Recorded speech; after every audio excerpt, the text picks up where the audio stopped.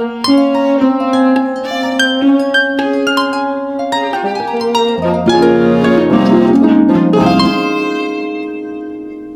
and welcome to the Soundweavers podcast, the Loadbang edition. Loadbang joins us from New York City to discuss their role in cultivating a new sonic landscape as a chamber ensemble comprising trumpet, trombone, bass clarinet, and baritone voice. We hope you enjoy.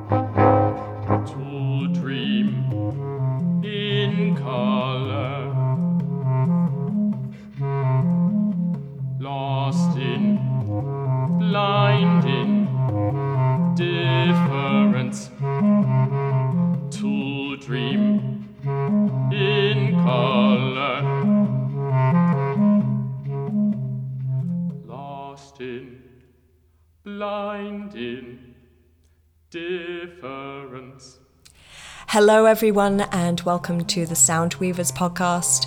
We are so excited this week to be joined by the incredible Loadbang, who have been described as extra cool by the Baltimore Sun, a formidable new music force by Time Out New York, and purely inventive by the New York Times. So you can tell that they are an incredible group.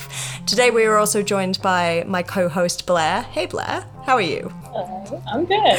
And without further ado, we have two members from Loadbang. We have the wonderful Jeff Gavitt, who is their baritone singer, and Andy Kozar, their trumpet player. So hi guys, thank you so much for joining with us today. Yeah, thanks for having us. Absolutely. So just to get started, when and how did Loadbang get started, and how did you decide on this instrumentation? Because you guys are pretty unique. Yeah, we so the original group, which was Jeff and Will, our trombonist, and I, and Philip Everall, who's a tremendous bass clarinetist who moved back to Australia. We were all doing the contemporary performance program at the Manhattan School of Music. So Will and I had started, we were sort of this brand new program. We were in the first year of it, and they didn't totally know what to do with us. So they put us in the abandoned library there, which was, yes. Yeah, it was actually like really lucky for us. It was great. It was a huge insurance liability, I imagine, for them, but it worked out okay for us. And so Will and I started hosting these things called power concerts, which is actually where we got the power chat thing that we're doing now. So the idea was that on Tuesday night, awesome. From 10 p.m. to 10:20, like a power nap, we would do these very short concerts. So Will and I would either play or we'd have our friends play. We'd use it as an opportunity to try stuff out. And so on April 1st, so April Fool's Day of 2008, the power concert that we did featured the very first Loadbang performance. So at the time, we had all been spending a lot of time together, right? Essentially like spending our refund checks at Toast down the street and talking about music a lot, but not actually playing together because, of course, there was no instrumentation. So we just decided to give it a whirl. So Jeff wrote the first piece. We did an Earl Brown graphic score. And then because it was April Fool's Day, we sang two barbershop quartets.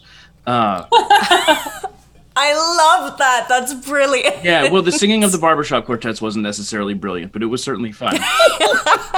I'm sure it entertained everyone. Yeah, I hope so. And those recordings probably exist somewhere, but hopefully will never be found. So it ended up being super fun, right? Just to play with your best friends, despite the fact that the instrumentation you had was, unusual at best, right? Like there was no repertoire. There was literally no repertoire. Like we've looked and we've continued to look over the years to see like, was there any precedent that we missed? but there's, as far as we know, there is nothing for male voice, trumpet, trombone, and bass clarinet that existed before we wrote pieces and started commissioning them. I've got to be honest, it's a great lineup, and I've been privileged enough to see you guys live a number of times from Lake George, but it's such a cool setup, and the fact that you've made it work so well is just, it's incredible, and you guys are such an inspiration to me, and I know a lot of other chamber groups, especially those who focus on new music and more quirky instrumentation. So, talking about your actual performances and the music that you play, could you describe the style and genre of most of the work that you do? And can you give some examples of different composers that you've worked with? Yeah, I mean, it's tricky. Only because the genre thing is like, it kind of means something, but it also kind of doesn't mean anything. Kind of boxes you into something, so please break the box. So I think from the very beginning, in our very first conversations about who we wanted to be commissioning, who we wanted to be working with, stylistically, what we were interested in doing, the one constant was that we all just really liked playing good music.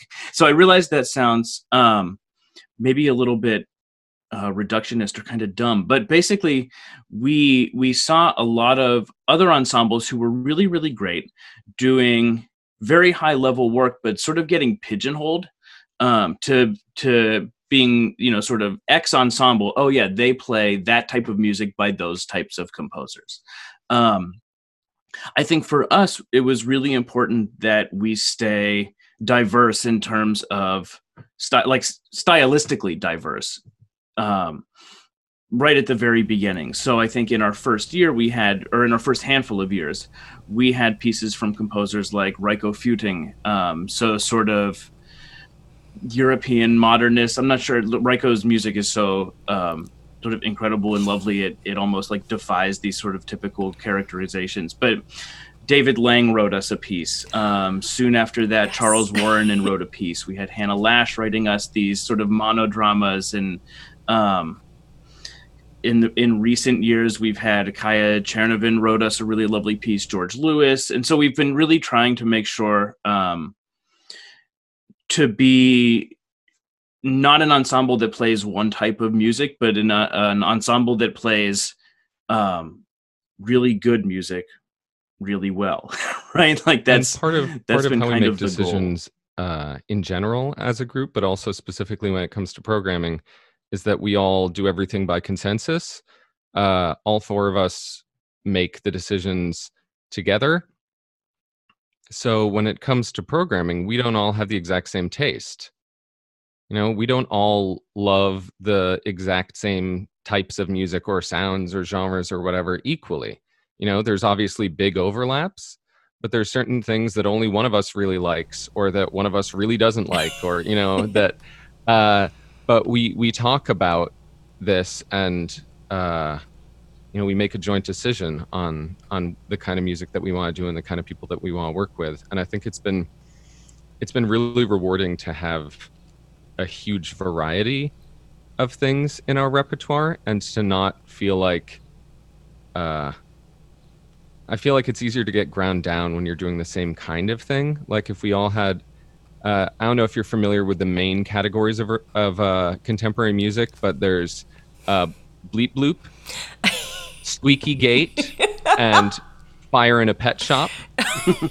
So I think you're missing space whale noises as well. You have to have the space whales in there. Yeah, those fall under squeaky gate depending on how big the gate is. Yeah. That's a subgenre. But if we were just doing one kind of thing, I don't know, it gets boring. That's true. I think that's really a really good way of looking at it, especially we've been doing it for 12 years. So it's like you don't want to get bored working with each other, especially because you work together so well.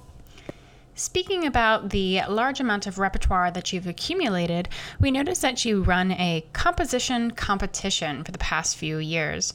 Could you talk to us a little bit about that process? What got you started? What are the ins and outs of running a competition like this? Sure. So I think that when we did it the first time, which was probably back in like 2010 or 11 or something, maybe. We did it wrong. We did a bad job. Yeah. So we did a commission competition, or a call for scores, essentially. So what we were asking for was people to submit pieces for Load Bang's instrumentation, and then we'd pick the one that we liked the most and premiere it in New York. In retrospect, even just saying it out loud is like, oh, that was so dumb. So we got very lucky. We got a really great piece by a composer named Gary Philo. But we realized a couple of things through that initial process. One, and probably the most important, is that it's deeply unethical to ask people to do work for free to write a piece for an instrumentation that if we don't pick if your piece isn't the one that we pick, the odds of it being played ever are very, very low. So the other thing that we noticed was that we're hoping to be working at a very high level across the board. So that's with the composers that we're working with at the level that we ourselves are working at and the level that we're holding ourselves to.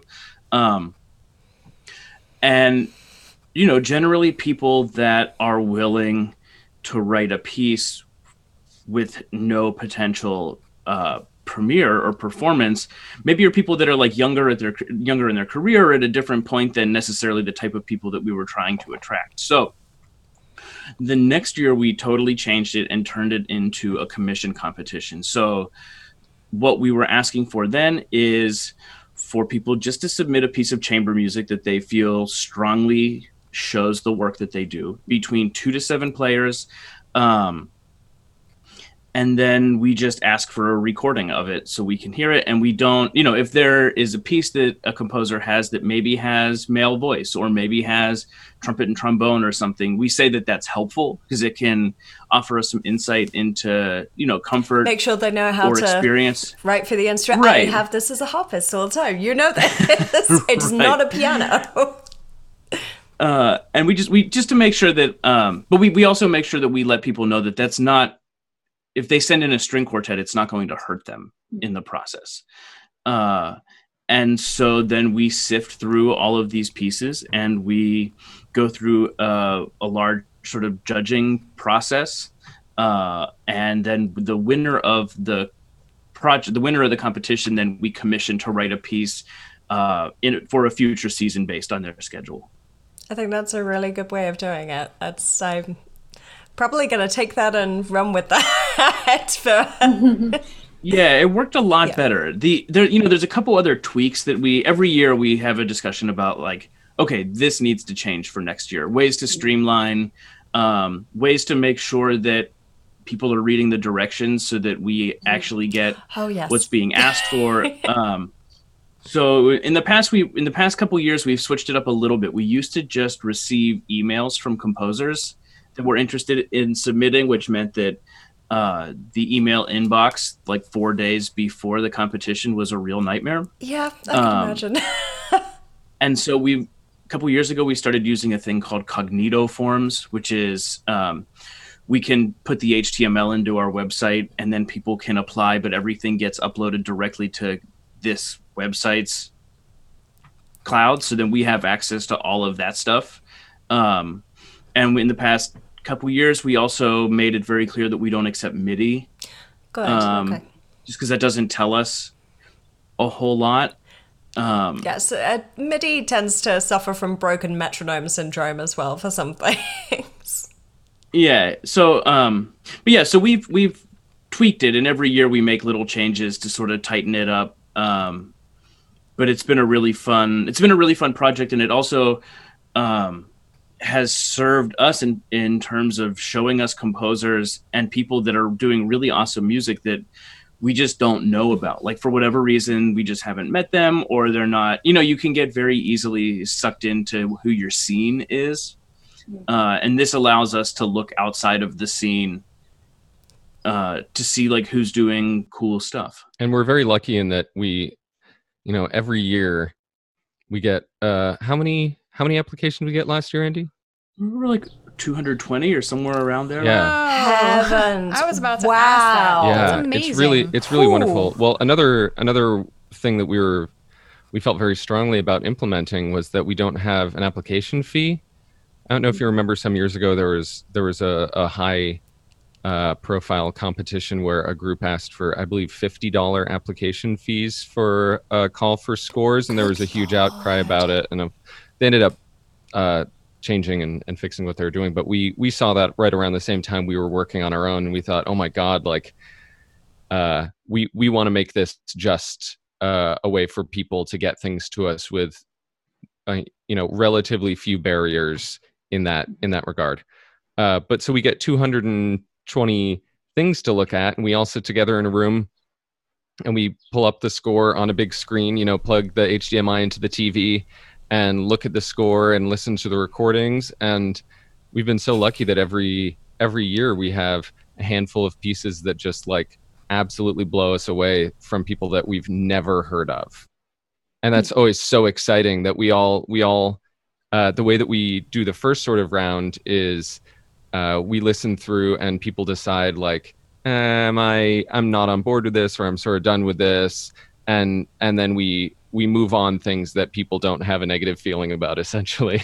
But a lot of the times in that first round, we end up sort of looking at each other and we're like, oh, we've been listening to this for like many minutes, just like sitting and listening to this thing together. Like, obviously we need to like move this on to the next round so we can get through the rest of them. But we're just like, it's so exciting to hear something brand new to us, and we get to have that every year. So it's hard enough, as you were saying, to find compositions for your own ensemble. So I'm curious, do you also collaborate with others to create larger settings? Yeah, we've done a couple projects where we've expanded. The most recent one is with Hannah Lash, who wrote a really incredible piece for us called The Shepherdess and the Chimney Sweep that we did with American Opera Projects, that we've given performances at Yale and in Santa Fe and Albuquerque and in New York, where she collaborated with us not only as the composer and librettist, but harpist and dancer. Oh wow, I didn't realize that she danced as well. We didn't either, and she's extraordinarily good. Yeah. That woman is just, she's one of my idols. I wish that I could write music as well as she does, and she plays so beautifully as well. Didn't know she also danced. That's really cool. Yep, there's just one more thing, right? Yeah, add it to the list. So we did that with Hannah. We've done some sort of larger projects drawing on all the load bang players with my vocal group Ekmeles. We did a project a couple years ago where we did a Matthias Spalinger piece, the title of which is like 20 words long, and I can't remember what it was. But we have an ensemble of 8 voices and 8 instruments in that, and the instruments included 5 trombones, oboe, clarinet, and trumpet. So we were able to have me as part of my vocal group, along with all the instrumentalists of Load Bang, and then some other folks involved in this giant, beautiful Spalinger piece. That's gorgeous. That's a lot of trombones. Good heavens. Yeah, I was thinking the same thing. We've also, in the past couple years, we've started a project commissioning pieces for Load Bang and String Orchestra. That's awesome. So thinking of it like a sort of a strange concerto grosso type of thing. And the composers that we've been having write those are people that have already written us wonderful pieces that we're touring and playing all the time. And they deeply understand like what it is that we do. And so that was a partnership that we sort of an ongoing partnership with String Orchestra of Brooklyn for some of them, also with Chatter, which is a really incredible presenter based in Albuquerque. They put together a string orchestra once a year or so for us to come down and premiere a bunch of new pieces. So that's been another way. It's super, super fun. And we did a New York performance of those pieces just this past February, and went into the studio with it. So we're working on a record of a bunch of these pieces. And so that's been another way of taking, sort of the Load Bang thing and branching out a bit. I think our main focus for the longest time, and it still is our main focus, is developing a repertoire for this specific instrumentation. Yeah. And that also, oh, sorry. No, it's okay. You keep going. I was just going to say it allows us to give, like, the pieces have legs then, because it's harder for us. We love doing these pieces for Us and Strings or with Hannah. And the more that you add, the harder it is. It gets harder and harder and harder to get future performances, and much harder certainly to tour them, which is in our touring is where a lot of these pieces get repeat performances. So, we're really interested in doing these projects that add to us, but still the main focus has been just developing this very specific repertoire so that we can play it a bunch. Because if we're not going to play it, who else is? Yeah, I just wanted to add that the piece that we played that we are not going to be able to tour with because of the 5 trombones, etc., unless something extraordinary happens, is called Über den frühen Tod Fräuleins Anna Augusta Markgräfin zu Baden. Bless you. That's memorable. Yeah. That's brilliant. I love that. Oh, goodness. So you guys are just, aside from being a wonderful chamber group, you've amassed such a wide touring schedule as a group, but you're also teachers and you have your own solo careers and your other groups. How do you work around all of this individuality and also working within the group? For me, currently, I have the vocal group that I've already spoken about that I direct called Ekmeles, and we do 7 to 10 shows a year, and we focus on microtonal music. Oh, that's so cool. So we have a lot of rehearsing. Yeah. I can imagine. Yeah, I only teach just private voice currently, so my main focus are these 2 ensembles and various freelancing things. In terms of keeping it all together, it's just it's a matter of just paying attention to my calendar. Really, we're doing, scheduling is like the most important thing about our careers, I think. Like in a certain way, making sure that I can jigsaw everything together and plan, do I have enough time to do all these shows? Do I have enough time to learn these new pieces in between these shows? We've done we have a repertoire of, in Loadbang, we've premiered over 350 pieces. Wow. So if you look at how many years we've been doing this, which is just over 12, you realize that we're learning, what is that, a little under 30 pieces a year for Loadbang, 30 premieres a year, and that's not counting all of the other work that we do. So just the volume of music and keeping ahead on that is really the main challenge for me, because I don't have keys to push to find the notes, so it takes me a little bit longer to learn all of the stuff that we're doing. That's one of the main challenges. Yeah, I think just to sort of piggyback on what Jeff said, the scheduling is really important. So we have a bunch of different threads of scheduling that goes back and forth, and we're scheduling. Well, scheduling now is kind of funny because we're scheduling, but I don't know, is it going to happen? Probably not. But we'll just keep scheduling, because if we're not scheduling, then what the hell am I supposed to do all day? Yeah, I think my scheduling philosophy right now is we're going to pretend that everything is happening and we're going to schedule them, and then at the point where someone decides it's canceled, it's canceled, and then we just keep pretending. Don't stop believing. And Rosie, you had mentioned the idea of, or I heard it this way, the idea of how do we juggle all of our individual interests and careers and stuff too, in addition to Loadbang. And to be honest, I think when Will is successful on a solo thing, right? Yeah, I know he goes, whenever I see him on Instagram, he's always coming back from a trombone concerto somewhere, and I'm just like, how are you doing this? Yeah, well, the sort of, or when Adrian posts a cool thing of, whenever one of us does something awesome on our own, that also, it helps Loadbang, right? Because we all, part of our identity is wrapped up in Loadbang, right? So when one of us does something cool, that reflects well on the ensemble. So it the juggling of it is more a scheduling thing than anything else. And I think the more active we all are, the better it is for everybody. So that's been a really, really fun thing. In terms of like, we also still find that we're learning, right? We're learning how to do this. And so in terms of scheduling or in terms of juggling, like sometimes we get to a point where we realize, maybe this was last season, Jeff, I can't remember.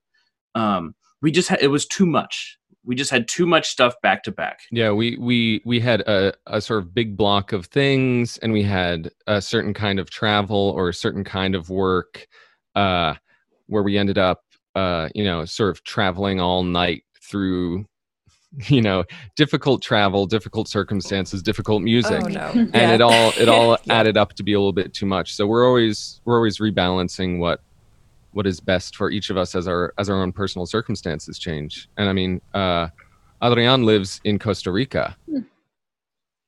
Andy lives mainly outside of Boston. I live in Manhattan. Will lives in Brooklyn and has a child. So, I mean, Adrian has 2 kids in Costa Rica. So we have the changing circumstances of our lives have required us to change how we deal with being part of this ensemble. It's always changing. Yeah, in the past, I think when we were all in New York, we could kind of rehearse whenever and wherever.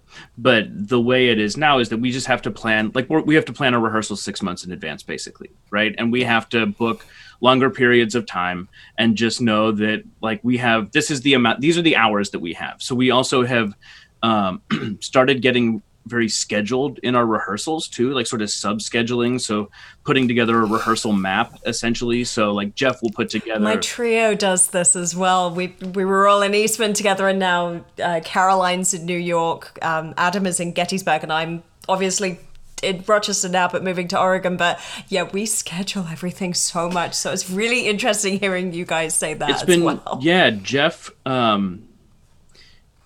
or Will usually take the lead on that, just knowing that, okay, we're doing all of this repertoire. This is a piece we've performed 30 times already.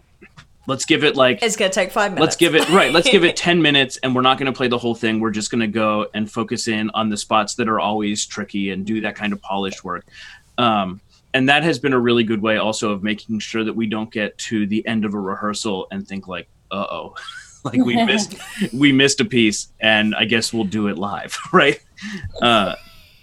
So that has allowed us, I think, to in all of the changes, in all of the sort of negotiations for time, make sure that we have like quality control, essentially, that we're still performing at a very, very high level, because that's like at the end of the day, that's one of the most important things. That's one of the things that's the most satisfying is playing well.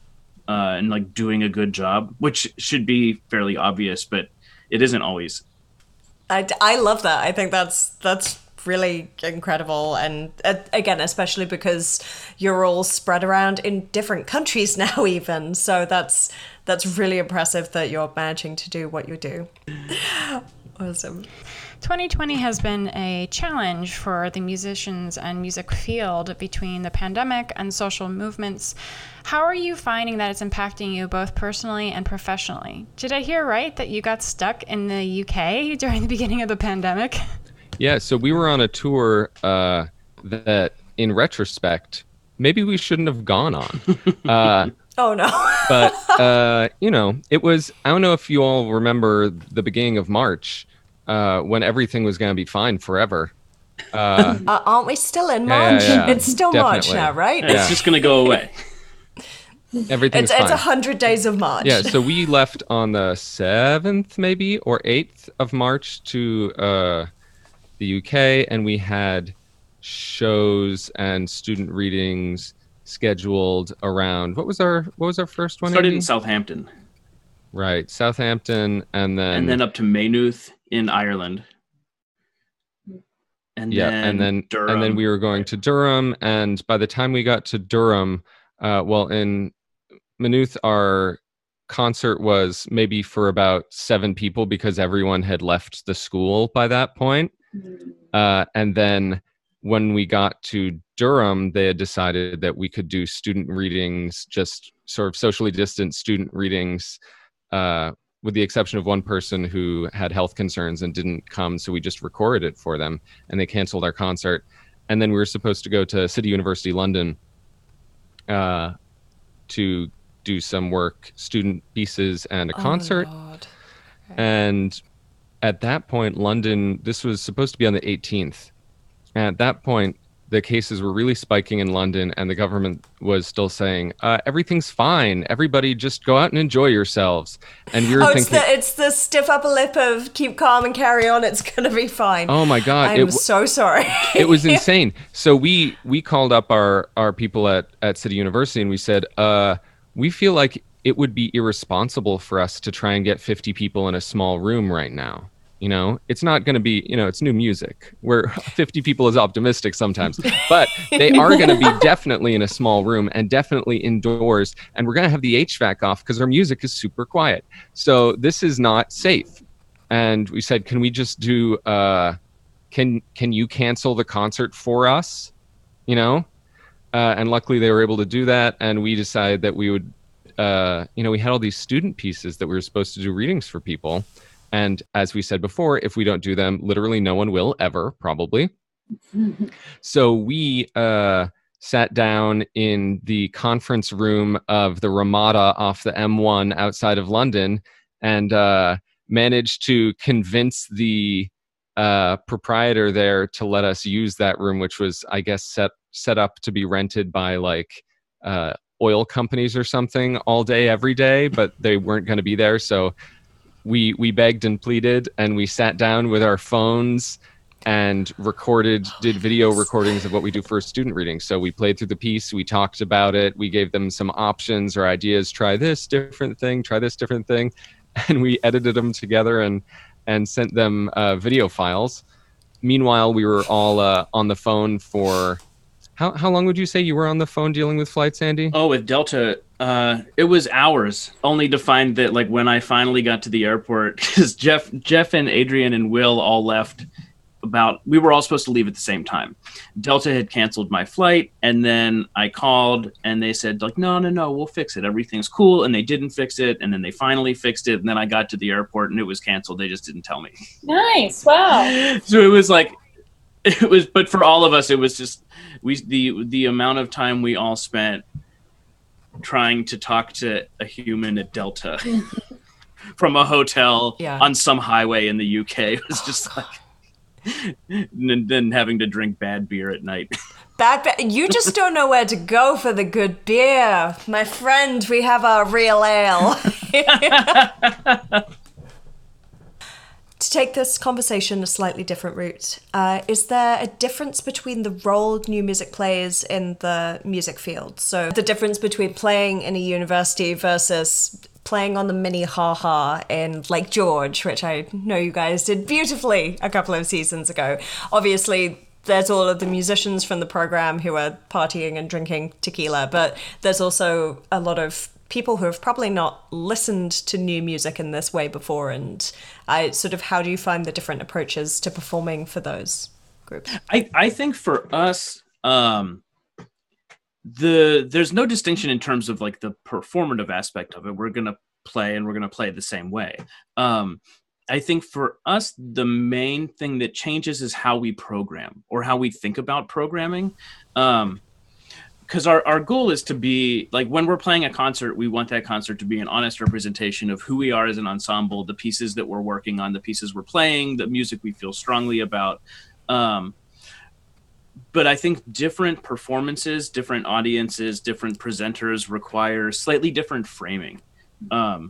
We have found, I think, let's see if Jeff agrees with me, that we can really perform extraordinarily weird stuff for a fairly conservative audience, right? Who maybe hasn't heard anything like that before or is open to it, but doesn't have a lot of exposure. Mm-hmm. And if you talk about it in a certain way, if you're excited about it, if you convey an enthusiasm for the work you're doing, I think you're much more likely to get people on board. Even if they don't totally get it, they are seeing that you are enjoying what you're doing and feeling strongly about it, and that reads. That's in terms of the way I think about it, or how those different things influence me as a performer, I think as long as we're framing it, we can really kind of do we can stay true to what we are as an ensemble, the music we do. We don't have to like come in with arrangements of Radiohead or something. Yeah, I think the way that we talk about the work, how much we talk, it all depends on concert setting. If there's programs, if there's an expectation of it being a little more casual or something, those will change the way that we think about a show. But I think we end up talking mostly the same way still. I think it's we try and give people an in, we think about like openers and closers of like what's going to grab people in this setting, what's going to send people off with a certain feeling, or what will prepare people for a certain sound. We have some really, really quiet pieces, some really, really loud pieces. How do we deal with people's attention through something like that? And I think, we just, it serves nobody to like water down art. Like there's no, if we decide, oh, we're doing this show for this audience, we should really make it, accessible or something. Accessibility is important when you're talking about like ramps on sidewalks and elevators, so human beings can get in there. But accessibility in terms of like level of complexity of art, I really I think that's a terrible thing to be looking at, and a terrible thing to do if it means that you're changing what kind of doing. If we do something that we don't fully believe in, why are we doing this? It's not like we're getting a paycheck with a ton of zeros on it at the end of the day. We're making art because we care about it. And then, why give something that we don't care about to people? We do get interesting reactions. Sometimes they're very fun. Like actually at Lake George, do you remember the verbatim line that the person who heard Applebaum at Lake George said to the person who was running the festival? I don't remember the verbatim line, but it was essentially something like, why do you present this garbage? They said that we were destroying, I think they said we're destroying art, or we're doing a disservice. Yeah. We're doing a disservice to music, I believe. All right. So I don't know. I'm happy with that. I think that's great. You're eliciting a reaction. That's good. That's what you want to be doing. Yeah. That's better than nothing. But I mean, a strong reaction like that is really interesting to me, because what is the avant-garde for if people are like, yes. What's the point? What's the point of that? I think art that makes people engage with not understanding as a valid aesthetic experience is really important. I think it's also kind of fun too, like for specifically about the Applebaum, because we all love that piece so deeply and have so much fun with it. So when it elicits that kind of strong response, that's fun. Like it's not actually, it doesn't make me necessarily sad, right? Like if we got booed, that would make me a little bit sad. But having like one older gentleman go like rabble, rabble, rabble, rabble, rabble, I think is great. As someone who has run quite a few of my own chamber ensembles, academies, conferences, as well as being a career advisor, I've always had this interest in the real life skills that we need in addition to music skills to be able to organize some of these events. So could each of you provide one skill that you think is crucial for running a chamber ensemble? And did you have this skill already, or did you have to develop it? I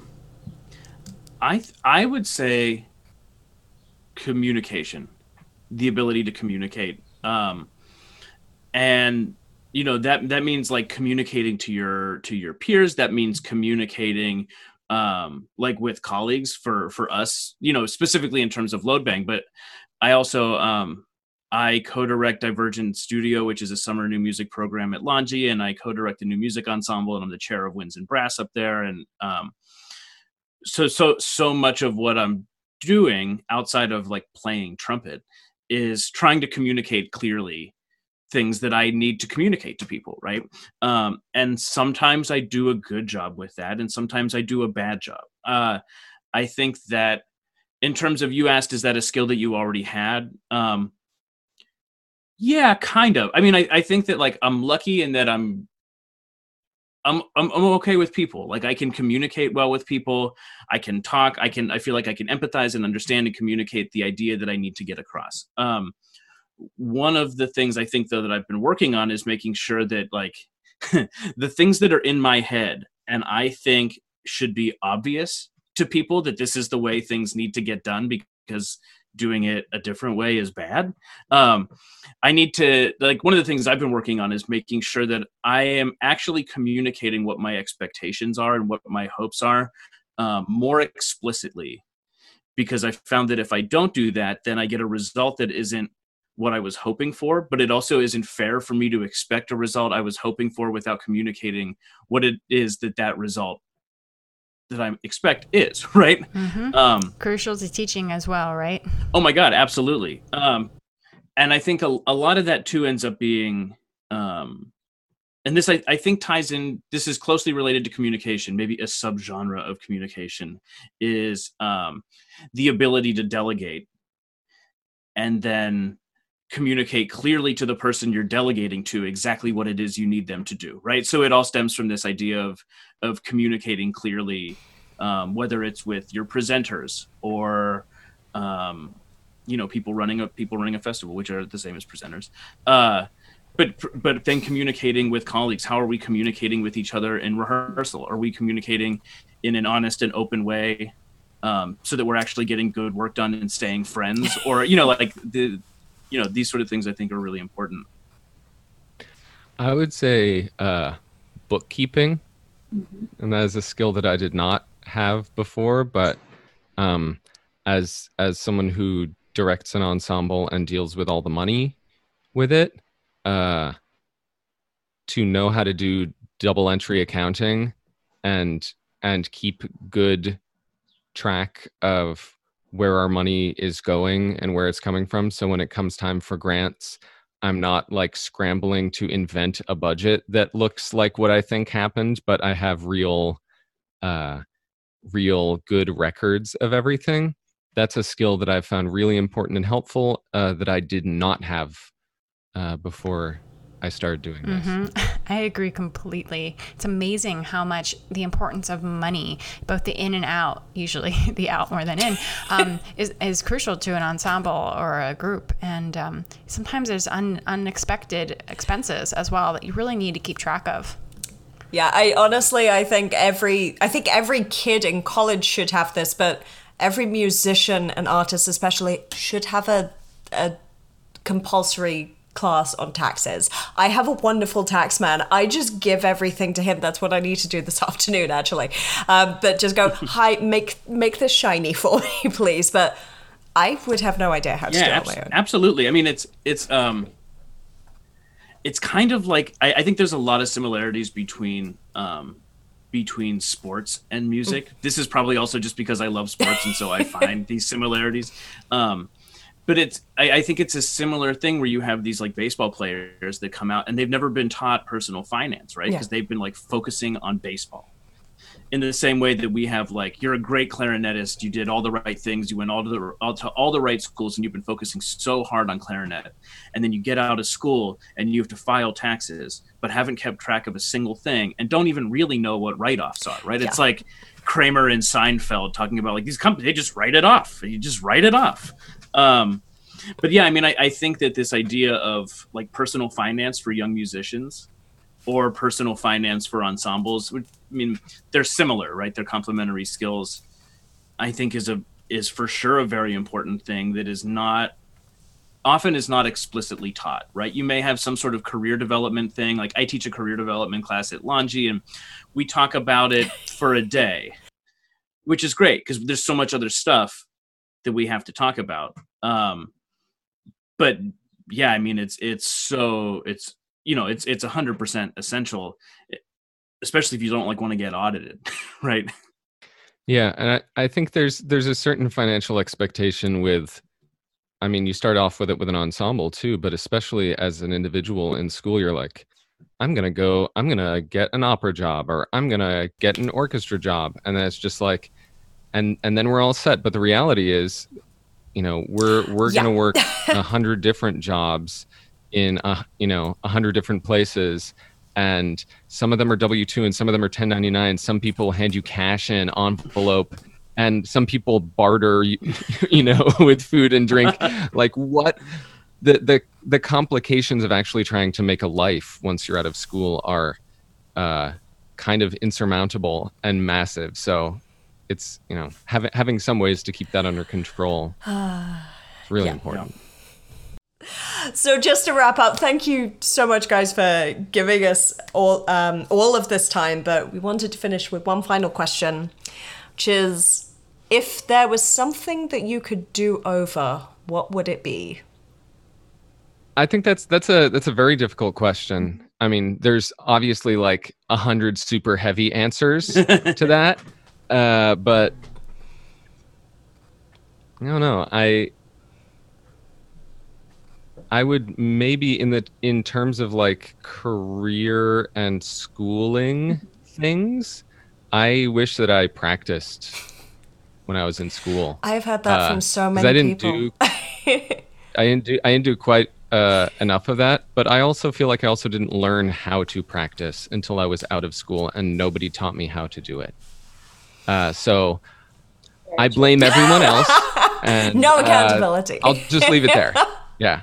Yeah, the school thing is interesting because it's like, especially now being in academia, right? Like now teaching and doing, working with mostly master's students, is I see me in them and the things that are doing. I think partially too because I'm like not that much older than them. I'm ancient to them. I'm like, but you're going, no, I was in this position. Like I'm a bald old person to them, but to me, we're really not that far apart. I think that I was so myopic in terms of like the reason that I'm in school is to play the trumpet. Which was good in some ways because it meant that like I spent every second I could with my teacher. I was practicing all the time. My friends and I were practicing all the time. We got really good together, and we're all like a bunch of us are doing all sorts of stuff on trumpet now. But I also realized when I got out of my master's that I didn't know anything. Mm-hmm. Like I knew a lot about trumpet, but there was like, I didn't pay attention in a single theory or history class. Because I was just like thinking about getting out to go play trumpet, right? So I ended up having to do, and still am, like a lot of catch-up work, right? So a couple years after my master's, for Christmas, I asked my mom and dad to get me the complete Oxford history, the Taruscan. And no, you're reminding us both of taking comps. No. Oh, you guys just took comps. I'm sorry. It's very traumatic. So I wish that, like, especially at Eastman, the certain aspects of the academics at MSM leave something to be desired. But at Eastman, the academics were so good, right? And I had access to, like, my theory teacher was Steve Lates, but I didn't care, right? And so now I look at his theory book and I'm like, God, if only I had listened to the words that were coming out of his mouth. Mm-hmm. So I think in terms of like looking back, I think if I would have thought of my education as being a little bit more well-rounded.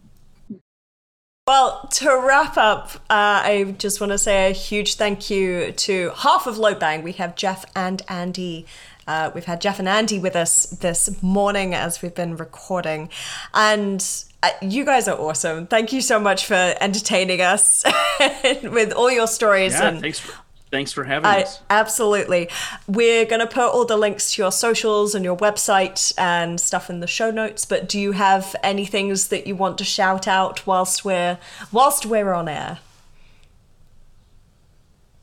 The Power Chats are something we're really, really excited about. Hopefully we'll just keep doing it until we can play concerts together and maybe after. Are these being recorded? Can people see them afterwards? These are all, they're all being recorded. They're all on our YouTube channel so we do them on Facebook Live and then post the video to YouTube afterwards. A single unit, let us assume in the flocker. But they differ at least by the position which they occupy in space. And yet they must be somehow distinct from one another. Since otherwise they would merge into a single unit. Let us assume in the flock are identical, but they differ at least by the... Thank you for listening to this episode of the Soundweavers podcast.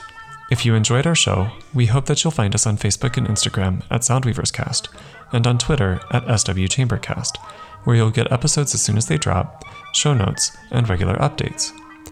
You can find links to the music by Loadbang featured in today's podcast in the show notes. This podcast is produced by Adam Cordell, hosted by Rosanna Moore, and engineered by Blair Kerner, with music by Evan Henry. On behalf of the Soundweavers cast, see you in 2 weeks. Thank you.